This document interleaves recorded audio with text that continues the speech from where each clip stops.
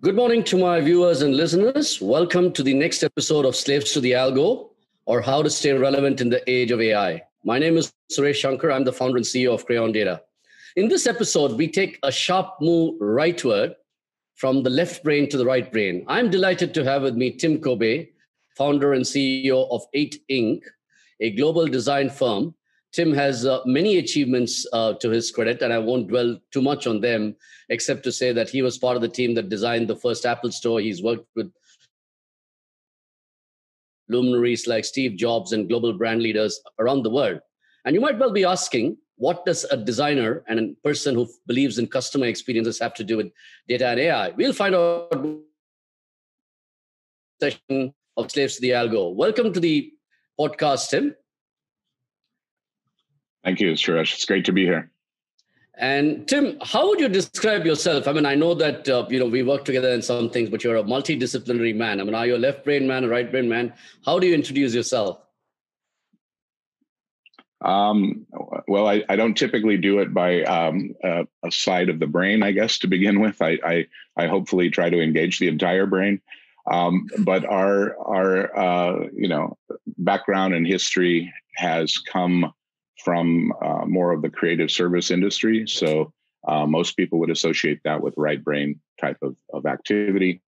Our focus has been trying to understand human beings very well and be able to translate the types of things that matter to people into valuable experiences. And so I've had an industrial design, experience design firm now for 30 years. We started in San Francisco. I was born there and live now in Singapore. So pleasure. That's great to know. And, it's funny when you say we use the whole brain because, most of us should, and we don't. It should be a no-brainer that we use both the right and the left brain. But how do you feel like, before I kick off, how do you feel like everything? I mean, you're a person who is into crafting experiences, you're a designer, and yet you also mentioned an interesting thing that you try to understand a human mind and a human behavior. That itself is a form of insight in using data, right? So how do you actually develop that? Is it all intuition, or have you trained yourself to understand human behavior very differently? Well, I think we try to take any of the sources who contribute to a better understanding of human behavior, and we take a continuous learning sort of approach to that. As algorithms and feedback and analytics have come into the forefront, in recent years, that's additional information. But we have a great amount of information from psychologists.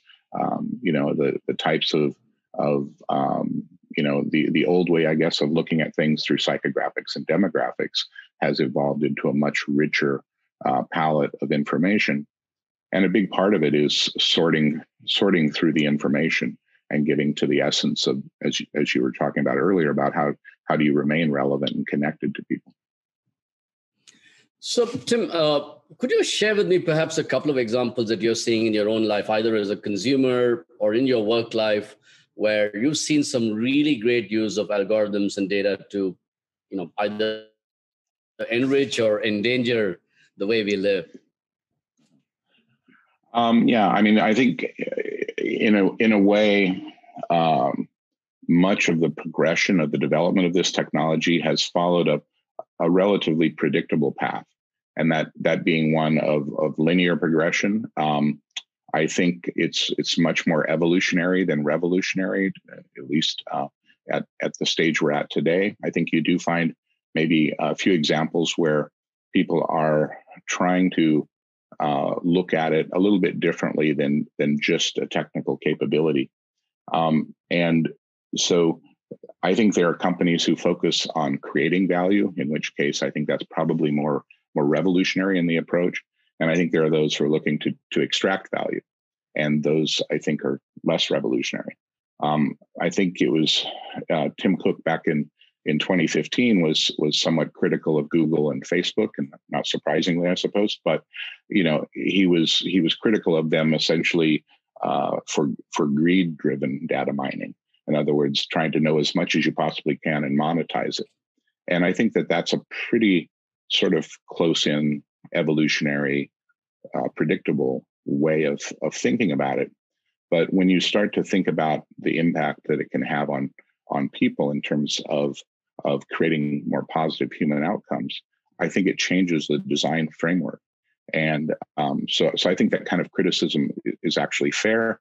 And I think it means that we just need to continue to evolve the conversation so that what we ultimately end up creating are the best things for the most people. And that's fascinating. And I'm going to kind of, since you picked up Tim Cook, and I know you worked with Steve closely. I know you designed the first set of Apple stores, and you worked with Tim after that. So when you look back at somebody like Steve Jobs, who famously once said, and I don't know whether he said it, but that's what everybody says, that customers don't know what is possible. And he had this great thing about design and being innovative and revolutionary. How was his approach to data when you were working with him? How did you guys look at data and insights? And I mean, the word algorithm is overused, but how did you look at data and insights at all? And did he use that to inform the way he developed his, revolutionary ideas? Well, I mean, when we started working with him, Apple was a much different company. There were probably 200 employees. It was in 1997, 98 when he first came back to the company. We worked with him every week for the next 12 years, with the exception of maybe holidays and sick days. But the approach that Steve had, I think, was fundamentally counter to what the majority of the tech industry has had. And I think people both loved him and hated him for that reason. And that was that he wanted technology to be the most accessible to the most people. That it was ultimately about what did anything they create, whether it was the iPod to the iPhone to the Mac, whatever it was, how did it enable the most people to have the power of that technology in their hands? And he didn't believe that it should be kept sort of separate from the general population to be used by a few. He believed it should be extended, to the masses. And I think that that's again, both a positive and a negative. But the people who loved him, they loved him for that reason. And I think that it fundamentally comes down to what did whatever he was creating do for people. It had to have positive human outcome, and even to the extent that you could say the creation of the iPhone at the time, he thought he was creating phenomenal positive human outcomes. We've come to see today that there are also negative outcomes that have happened with the evolution, and certainly, the data feedback, exploitation, those things are potential negatives. The positives are phenomenal service, phenomenal capability. Everyone has, there used to be a cause for everyone to have a laptop. Well, everyone has more than a laptop in their hand today with mobile devices. So, I think that all of this is part of a continuing kind of conversation that we're having between people and technology, and it's important for us to think about that relationship with the right objectives. If it's just financial, you're probably not going to end up doing much work in terms of importance or real value creation. I think that it's really an opportunity for companies to not mistake the technical capability for creating value. It has to be informed and a function of human outcomes for it to be important. So just staying with that thought for a moment, like you said, you were in the room with him for literally a decade plus. So, I'm just trying to get into this whole thing of understanding consumers and making products that are accessible to everybody. Did he rely on over research and polling and insights, or were you operating on gut feel, or was it, like you said, you use both sides? Is it a combination of both? How did those decisions happen? Far too often we see in big companies that it's all about the data and what you're doing. So how did that magic happen in that room? Was that data at all present there? There was absolutely, and he was interested in finding as much influence about the decisions they were making to improve their product. Scott Galloway talks about the new algorithm of value being a function of the number of receptors that a company has and the amount of information intelligence that they can derive from it. And then it's what you do with that. He was certainly interested in having that information, but I think one of the things that maybe made him different was he was extraordinarily ambidextrous, if you can say that, in terms of the way he thought. One of the reasons people found it difficult, I think, to work with him was somebody who was really good at analytical, thinking could come in and here's a logic tree, and we're going to follow this logic, and look, it's perfect. If it was wrong, he would see that bust in a second and send them away. But if it was perfect, then he would turn to the other side and go, but it just doesn't feel right. And how does somebody who's a master at logic deal with feedback that says it doesn't feel right, and vice versa, right? So most people have a strength of one or the other side of the brain. And I think he was just basically very strong on both sides and could easily flip between them. And if it worked on both sides, it typically would work. And so, I think he was running through an assessment, his own internal kind of assessment with that in mind. And the part that maybe, would be more the right brain is, how did it make people feel? Did it really satisfy human needs at the same time as technical criteria? And I think that his ability to work with both of those were fundamental. And that's very interesting, because what you're saying is there's a lot of data that can inform you at a, almost, if you will, I'm trying to parse this at a feature level. This is the right thing to do. This is what people are going. But there's a higher level of data. It's almost like a metaphysical plane, when you're talking about how something, the outcome of that makes you feel. So it's like a higher order attribute that you're seeking. So it must have been quite magical. But, again, just staying on Apple, I don't want to make this about Apple, but you've been a Apple veteran in terms of design for a while. It's now a company with Tim, who's, again, an extra stood for, but it's become a very efficient company. Everything just works. So is that becoming more, are they kind of now led more by data? I know he's taken some stands on privacy, on other causes. But is it becoming more a company that's about data and it's about, logical thinking in your experience? Well, I think Steve's Apple and Tim's Apple are two different companies, and Tim, rightly so, is steering it in the direction that he believes is the most ideal for an extension of this brand. I don't think it's data versus no data. I don't really see it in that sense. I think it's, are we focusing on the human outcomes in a positive way? And if so, then what are the tools to achieve that? So I think it's somewhat of a false polarity that you shouldn't have. You should either have or not have data-driven insights. I think what he's doing is moving a company as much into services as he is into hardware, and that Apple has always had that relationship between hardware and software. And so to me, it feels like a very natural extension of the core brand values.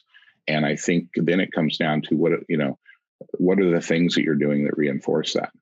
And I think you can look at other companies as well. Look at the evolution of Netflix and how it's helped change its experience with their customers. I think Apple could have been doing what Netflix is doing today, but Netflix was able to come in and I think have a very successful application of the new algorithm of value. True. I don't want to make this all about Apple. I know that your accomplishments and some of the stuff that you go way beyond what you've done with Apple. So sure. I'm just shifting a little bit. You've written this book. You've kind of got this movement called the Return on Experience.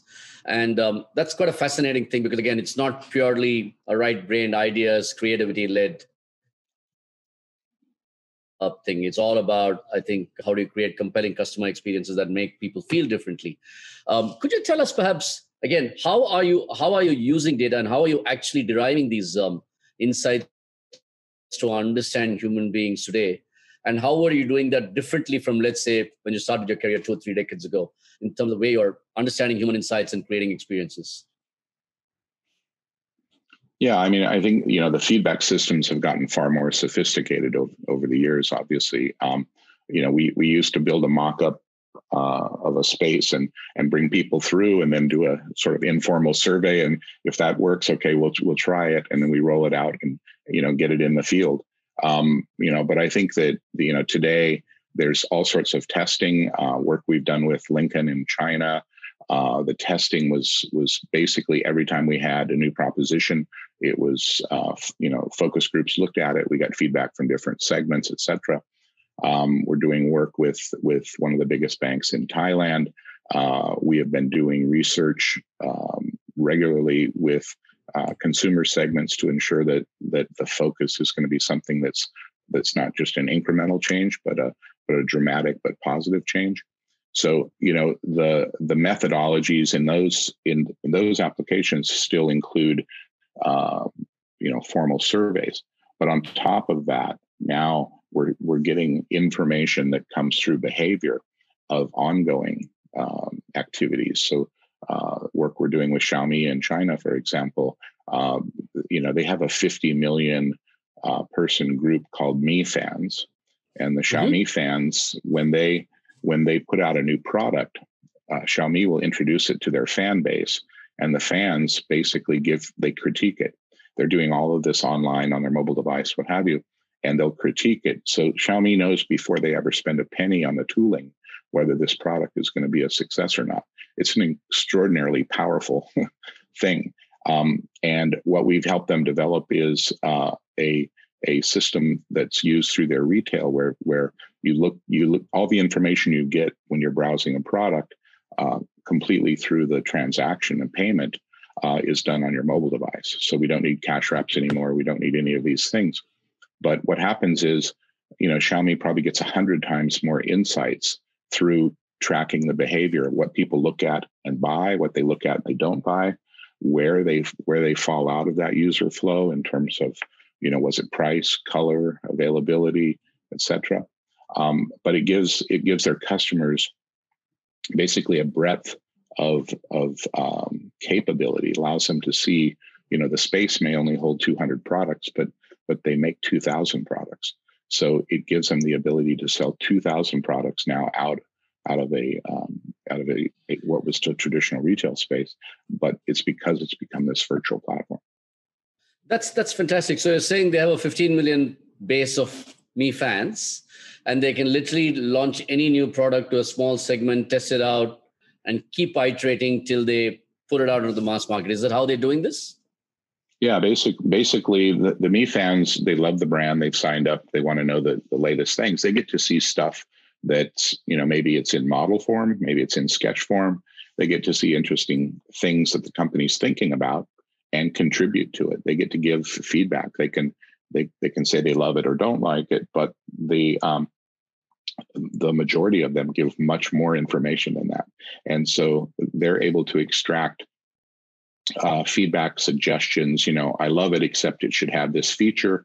And then they go back and work and develop the design and include that new feature if it makes sense. And I think it's become it sort of has this interesting quality, a bit like when you're launching a new product where you get people who buy into it, believe that it has value and purpose, and then can grow and develop it from there. But they become participants in the company in a way that they have a certain degree of ownership, a certain degree of connectivity to the brand that is beyond transactional kind of value. And this is a fantastic, we talked about how design and data don't need to collide, they can collaborate. And this seems to be a fantastic expression of that. Why do you think more companies are not doing something like this? Lots of companies have 20, 30, 40 million customers.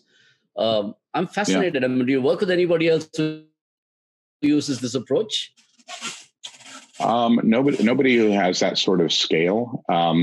I think that the ones that we're working with, certainly would love to have that sort of scale in terms of a feedback loop.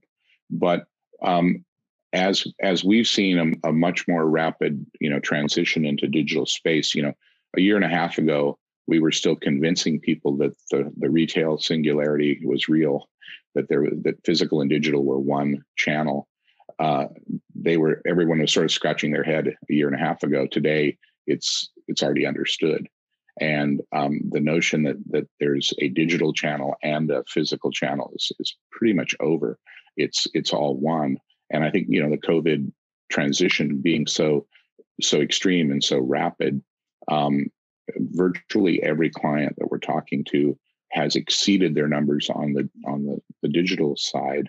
And that means that the participation and the understanding and the feedback systems that they're getting, through that channel is becoming a much greater part of the entire feedback system that they're getting. It used to be retailers would have, cameras, et cetera. Yeah. So that's an interesting thing. You're talking about physical and digital kind of coming together. And I think there's a lot of research that shows that consumers today follow a random walk. No longer is it the old funnel where I found something, I found out more details, I went to the shop, I bought it and I experienced it. It's a pretty random walk now between all of this. But something interesting happened this week, right? I mean, we're both in Singapore. Robinson's iconic store in Singapore has announced that it's going to shut down and cannot function. And something interesting is happening in China and Hong Kong, where Ant Financials had literally the largest IPO of all time. And is this kind of, I know you're saying the two worlds are coming together, but is this story over? Is the physical guys lost out to the digital guys, and maybe the digital guys like Amazon launching its own store going to go physical? What do you think is going to play out in the next few years? Has digital won the battle completely? Well, I think what's happened is the conversation was, the notion that there were these two different channels was a product of the evolutionary thinking. And that evolutionary thinking, which is what I'm worried about, even with AI, for example, that evolutionary thinking means that you're going to polarize it and it's going to become this or this. And the answer is neither one of the pure players are going to be successful ultimately. The ones who are going to capitalize the most on it are the ones who recognize the value that physical interactions and virtual interactions can play and make the most of that. And so I think this is why, Robinson's going down. They stood by their pure play position of a physical retail space and rode it into the ground. It's not surprising there's going to be winners and losers. There's going to be companies who refuse to adapt. Those have historically been the species that have become extinct in the world, and that will continue in business as well. So I think anybody who doesn't embrace both is in big trouble. And that's a really fascinating take, Tim. I kind of deliberately set this conversation up by asking you, are you a left brain or right brain person? Because I know you're not. I know you're both. And every time somebody asks me, you talk return on experience, I talk about return on data all the time, and I also keep telling, but I'm actually more of a human design thinker than I am a data person. But I'm just staying with that thought of adapting, and the whole thing about the age of relevance really is that I keep saying it's about the people that stay relevant that are going to succeed. So this new creature, this hybrid creature, who sees both data and experience, both left and right brain, both physical and digital as one thing. You're arguing that this is not evolutionary, this is revolutionary. Is there any example of somebody who you think is out there in terms of that revolution? Anything that you come across in your life, either from your clients or your experiences, with the cutting edge of that revolution? Well, like I said, I think that Xiaomi is doing a really interesting job of bringing that point of view together. I think there are companies. We're working with one of the major healthcare providers in the world right now, and we're really interested in that integration because particularly in healthcare, there's an important part of that human to human interaction, and there's an important part where the information, communications, and things can happen in a virtual space, and the insights that are derived from both are going to be stronger than one or the other. So I think it's an and, it's a plus versus a division between one or the other. And I think that kind of polarity is natural, the way we tend to frame and analyze things. But I think it's time to have to challenge the paradigm and to think about it differently. And the notion that those things coming together are far more powerful than either one by themselves is truly valid. So, Tim, continuing on to this vein, we talked about the fact that there is an and it's a multiplier, and you talked about the fact that there is a polarization, if you will, in the way we frame the question. You work with a lot of clients. I work with a lot of clients. I find it difficult sometimes to go and talk to the analytical people inside and tell them there's a experiential side of this that you need to consider. And you had literally the reverse experience. So what is it that is stopping people in companies from fusing these things together? Is it org design? Is it mindset? What's your experience in this? And what should they do differently? Yeah, I think our experience is that it's been primarily mindset. And we use something we call a value creation engine. And what it does is it of all of the different points of conversations that we have with a client, we tend to put them into these three buckets. And the top one is, what is the human outcome? What are we trying to achieve? If you can clearly identify a human outcome, the ability for you to create value becomes much, much higher. From that definition of what the outcomes are that you're creating, you then need to have a strategy that delivers on those outcomes. You can have strategy and no relationship to the outcomes, and they both can be fine. The problem is it won't work. And so with the strategy, it has to be aligned to deliver on the human outcomes. And then below that are the tactics. And 9 times out of 10, the client will come to us with a tactical solution, a tactical challenge, problem, etc. And the tactics have to support the strategy. The strategy has to support the human outcomes. And if we get all those pieces in the right place, most of the time you don't know if the tactic is going to be successful or not, because it doesn't align vertically with ultimately value creation. So you can have a fantastic tactic. The problem is it's irrelevant to your business.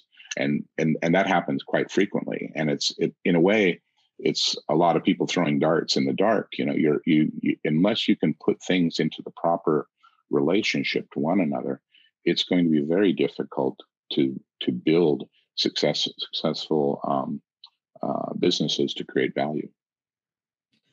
And that's very interesting when you say a lot of people throwing darts in the dark, because occasionally they hit bullseye and then they think that they're genius. So exactly. Happens quite a bit. But I'm kind of going to just delve a little bit deeper into this topic about, are you seeing any breed of new people emerge who are able to actually successfully bring these two sets together, two types of thinking together in the companies that you deal with? And if so, are those people coming from any specific type of background? I mean, are the people coming from digital more attuned to it? Are the people coming from the older, the younger? Are you seeing any patterns about the people who are doing this very well? Well, I mean, I think if you look at many of the successful startups historically, and you might expect me to say this coming from a design background, but I think the people who have design understanding, insights, experience with that have some natural competitive advantages. And first of all, looking at the human outcome part, having empathy for the user, recognizing not just where you're solving problems, but where you can create brand new conditions. It's been helpful to break that kind of linear thinking. And the example that I see is, I sit on school boards and for design schools and advise, with the government in Singapore and others. And, what we're seeing is many of the people who come from design schools are finding their way into business, not as a designer, but as somebody who can contribute to the conversation. And in many cases at the C level. And I think that's ultimately good news, because in the end, the more companies who take into consideration the human outcomes, our impact on the environment, the kinds of things that are bigger, complex problems, the more those are taken into account when you're developing a new solution. In the end, we're going to have companies that have a more positive impact than negative, and there's no question we need companies who have the ability to have more positive impact today than we have. So I'm not surprised at all, Tim. Not about your taking that stance, but everybody thinks that design is some flash of genius and inspiration. And I keep telling people design is an extremely logical. You've got to you got to have that big idea, but then you got to kind of think through it very logically. And this is such a fascinating conversation. But I'm going to refer to another guest that I had on the show, Tim. And this is a gentleman who heads marketplace and platform for Expedia. He's an AI expert. And I was talking to him about data and AI, and his name is John Kim. And John actually said something very interesting. He says, in the next 5 years, he says, brands and trust in brands is going to be the big differentiator, not how you use data or algorithms. And I'm paraphrasing him a little bit out here. But I found that fascinating because, here is a person who's basically building a platform that wants to understand everything about travel and how you travel. And he's saying it's going to be the brand and the trust in the brand that's going to be the difference. And I know that very much aligns the way you think, but do you really think, in a world where advertising today is not driven by big ideas, but by, what happens in the Google algorithm and the bidding, and, now people are talking about brands, becoming a differentiator. What's your take on this? How important are brands going to be in this world when it seems that data is driving all decisions? Yeah, Steve Jobs said that brands are about one thing, and that's trust. I think that you're going to start to find that trust, because there are many sort of issues around what we can or can't believe, the trust is going to start to become more and more a differentiator. And I think it's going to rise in the conversation. And this may be to his point that, the brands are going to be able to be the most successful are the ones who can communicate their values, communicate what they believe in, and then actually do that. And the ones who don't do it will be dropped. And the ones, who say one thing and don't, do the other, they'll have a problem. I think it's this issue of you're gonna be judged by your integrity, and as you should be. And the things that you say you're going to do, you do your best to deliver on. What's really interesting about that, the statistics show you're going to have much higher engagement if you're a trustworthy brand. Something like 6 times more opportunities for purchase to engage with your brand. You're going to create much higher advocacy. I think it's 12x on people becoming an advocate for your brand. And the interesting thing is 5 times more likely to forgive a mistake when you make one. And I think that for a brand is incredibly powerful. You're going to have this innate ability to compete better among your peers if you're clear about what you stand for and you honestly deliver what you say you're going to do. And I just think it sounds kind of basic, but it's actually in a world full of noise and fake news and all of the drama. People are just going to naturally select to things they can believe in and trust, and the other ones they just won't have time for. There's just not enough time for. No, I can well understand that. In fact, to share a relatable thing, there's research that shows that, and I guess this is because Apple has been an advocate for privacy and for data, not using your data to sell you things. That Apple Health is a place where people are far more willing to trust health records and health data than some of the other big digital brands, including people like Google, right? Because there's a feeling that my data is getting misused and my data is safe here. And when it comes to health, I want my data to be absolutely safe and not being used in any way. So I think it's probably true that this whole thing of data and brands is going to be completely, the data conversation and the brand conversation are not going to be two different conversations. how you handle, how a brand handles my data is increasingly becoming a very, very important part of my relationship with the brand in the digital world. If they're not going to keep my data safe, it's like a bank not keeping my money safe. And so I actually think that, a lot of the conversations that we've been having, other guests also talks about data as an emotional asset.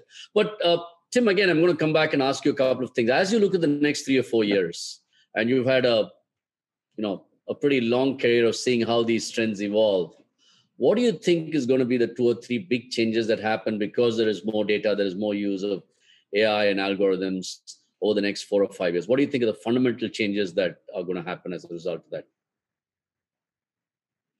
Well, I guess, one of the things is I think we are, really in our infancy.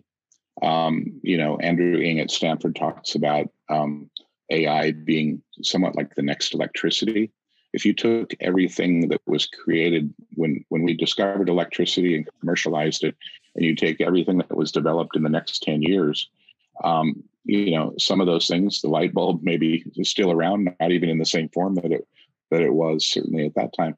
But we're really at a very, very early stage. And if we're thinking of AI as the next electricity, much of the things that will ultimately, I think, have the biggest impact on our life haven't even been invented yet. I think that this is where, as we move through things in a linear progression, we tend to go along a path that's based on the past. And this is, what Steve was talking about, consumers can't see the future. A lot of times you have to completely shift the way you're thinking to a completely new direction in order to create something that has impact and meaning. And I think that's what you're going to see, is you're going to see some pretty radical changes as opposed to it being a functional capability with the technology. I think you're going to have to start looking at, what are things that are going to really drive progress, and somebody is going to ask the right question, and then apply some of that technology in a completely new way. To me, there's always been this discussion about the rise of the machine, right? This whole notion that we should be fearing artificial intelligence. What I fear is the people who have access to that intelligence, that if it's not something that everyone has access to, it's potentially extremely dangerous. And so the idea of whether it's machine versus, human or what have you, I think that's a distraction. And the reality is that it has to become something to which we all have a voice and control over what we own, what our lives are being commercialized for, and have some role in that. And so I think there's potentially new economic models. There's potentially new ways of thinking about how the data, how the insights are derived, but how they're commercialized as well. If a handful of the most successful financially companies in the world have control to all the data, is that going to be the best thing for mankind? I don't know, but I wouldn't be worried about the robot as much as I'd be worried about the other men. And that's a wonderful way of putting it, because ultimately there's a human being behind the machine, at least at this stage. And then there may be a machine behind the human being who controls the machine. And I'm just going to end on this one thing. Is there a way you think that the creative genius, when I'm just using that word in a broad sense, and I know it's a misused word, but somebody who has this, like you said, this human outcome, this doesn't make people feel right, somebody who get that thing, something that we've called, intuition. Do you think that do you see in maybe 5 years, 10 years that can ever become an algorithm? Are you going to see a Tim Kobe-like brain by the side in a machine? Is the question in some ways. Yeah, no, I understand. I think, this question, is an interesting one. I was involved in some of the Web Summit and Rise conferences where they pitted me against an algorithm to design things, and the people who had the design algorithms in each case chose to not do it, to not demonstrate it, and I think that part of it is that the technology is certainly not there, but fundamentally, somebody said, you can teach a robot to replace the hand, right? You can have the robot replace the hand to do the movements that you need, but you can't have it replace the touch yet. And the touch is more of closing that feedback loop. So, I think that what we have between our ears is a remarkably complex, amazing thing. I think we're really at the tip of the exploration around AI and technology.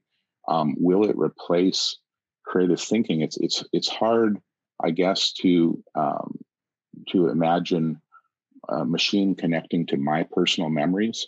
If I'm creating something today, it might be a combination of something that I thought about when I was 12 years old playing with my brothers in the mountains, or something that I learned in college combined with some other experience, right? It's how do you put together those things which are completely nonlinear